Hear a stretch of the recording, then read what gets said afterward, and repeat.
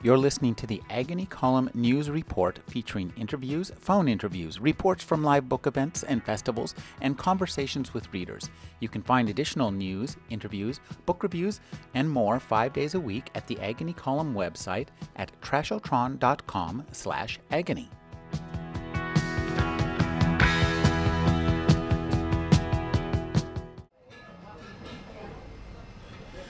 I'm Rick Kleffel. We're speaking with Shauna Graham. She's just attended a conference for the American Writers and Writing Programs. Thank you for joining me, Shauna. Tell me about this conference, who attends and why.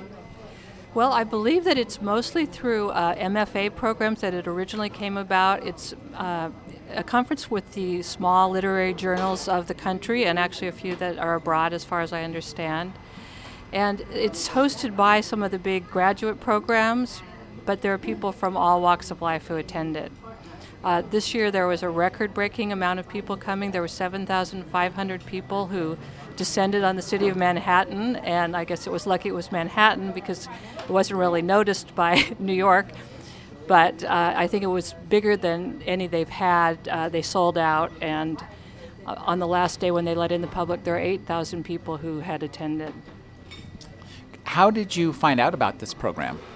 Well, my sister is a writer, and she has attended it for several years. It's always held in a different city, and she is more interested in the nonfiction side of writing. So she attended quite different programs that were held in the conference, but there were so many that you really could hardly choose between them. Could you tell me how long it lasts and how much it costs?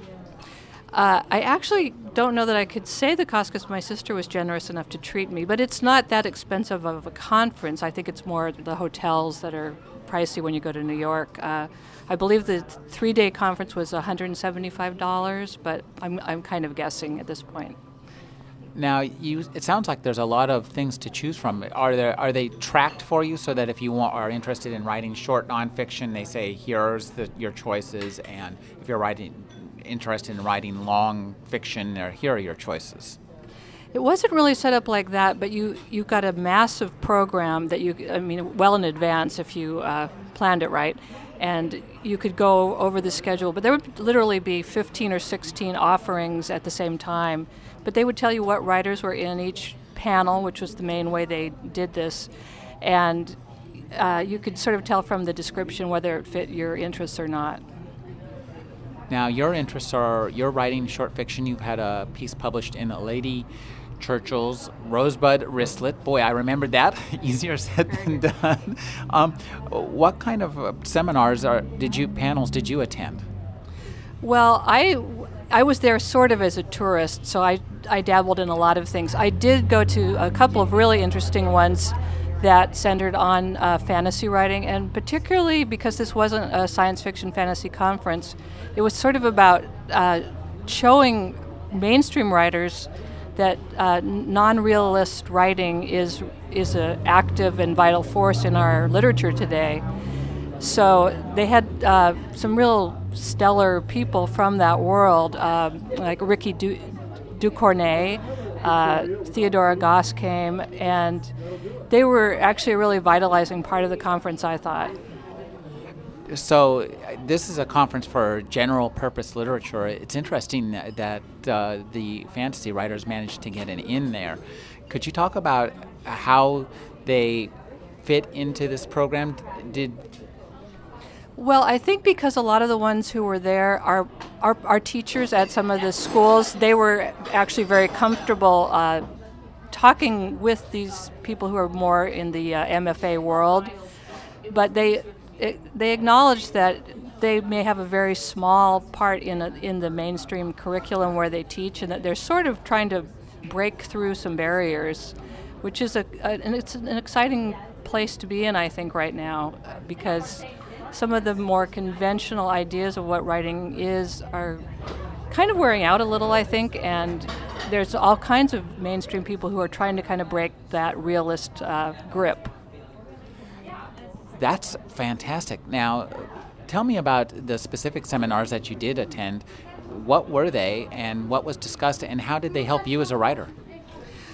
Well, I think what they helped me as a writer just in seeing all kinds of writers and kind of just the general excitement of so many people gathered in one place. Now there was the range of kind of seminars that you could go to ranged from like a very small gathering by a press that had just published a Vietnamese American anthology of poetry, which I thought was great.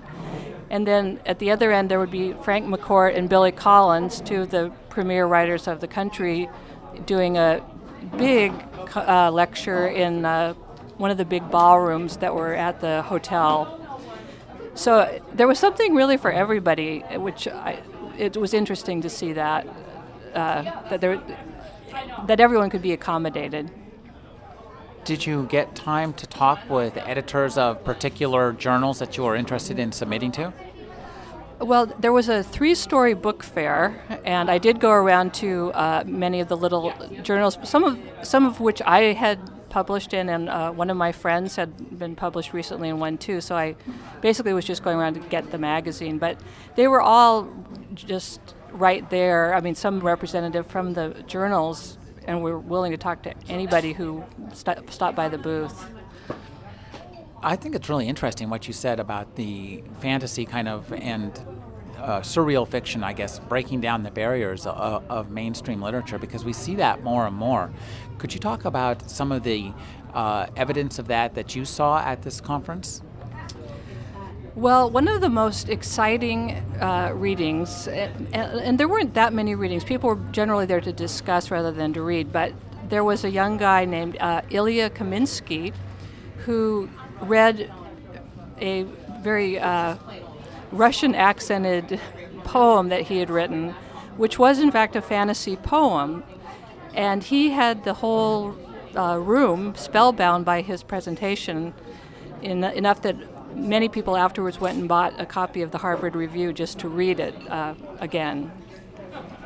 So this was a Russian-tinged fantasy poem published in the Harvard Review. It does sound like the barriers are breaking down. Do you see any blowback? Did you see any people who were, I guess, maybe dismissing these elements of fantasy fiction as just mere genre fiction?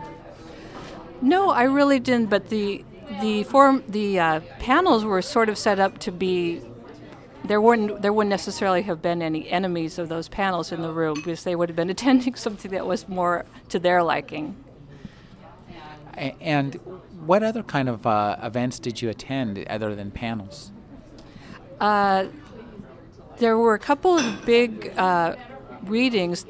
One of the main ones was which actually kind of goes into the fantasy world itself. James Tate did a reading of his new book, and he writes poetry that definitely enters into fantasy in an interesting way that is very accessible to pretty much anyone who would read him.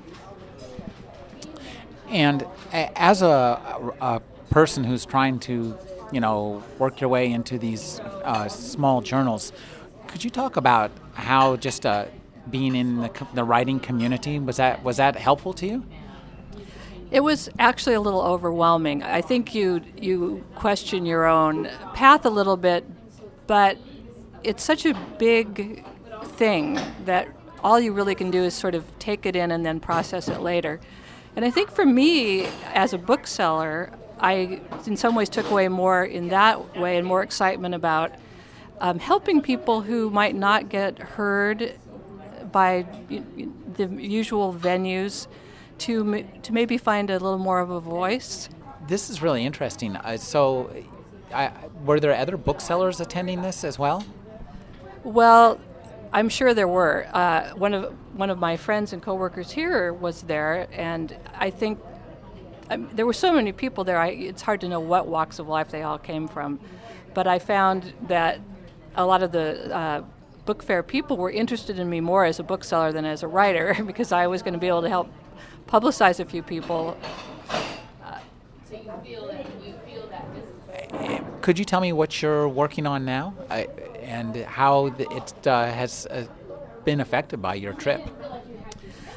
I'm just starting off on a novel about It's with some Irish fantasy elements about a family that has traveled to Ireland, and it's going to be definitely an American perspective because I certainly don't know enough about Ireland to pretend otherwise.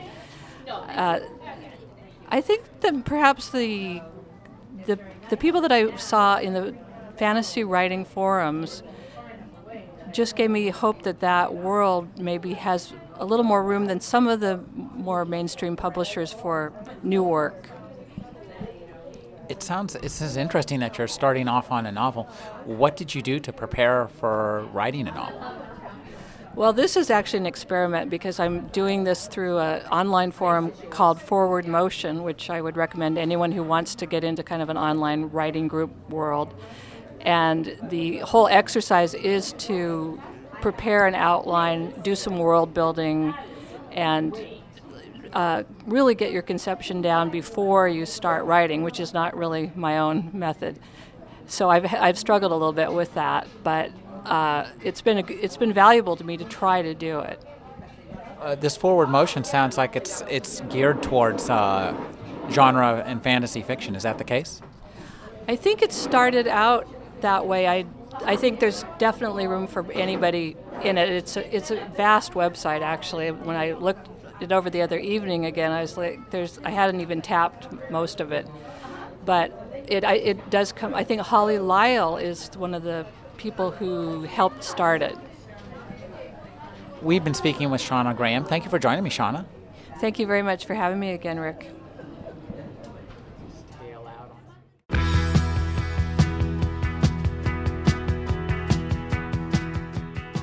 You're listening to the Agony Column News Report featuring interviews, phone interviews, reports from live book events and festivals, and conversations with readers. You can find additional news, interviews, book reviews, and more 5 days a week at the Agony Column website at trashotron.com/agony.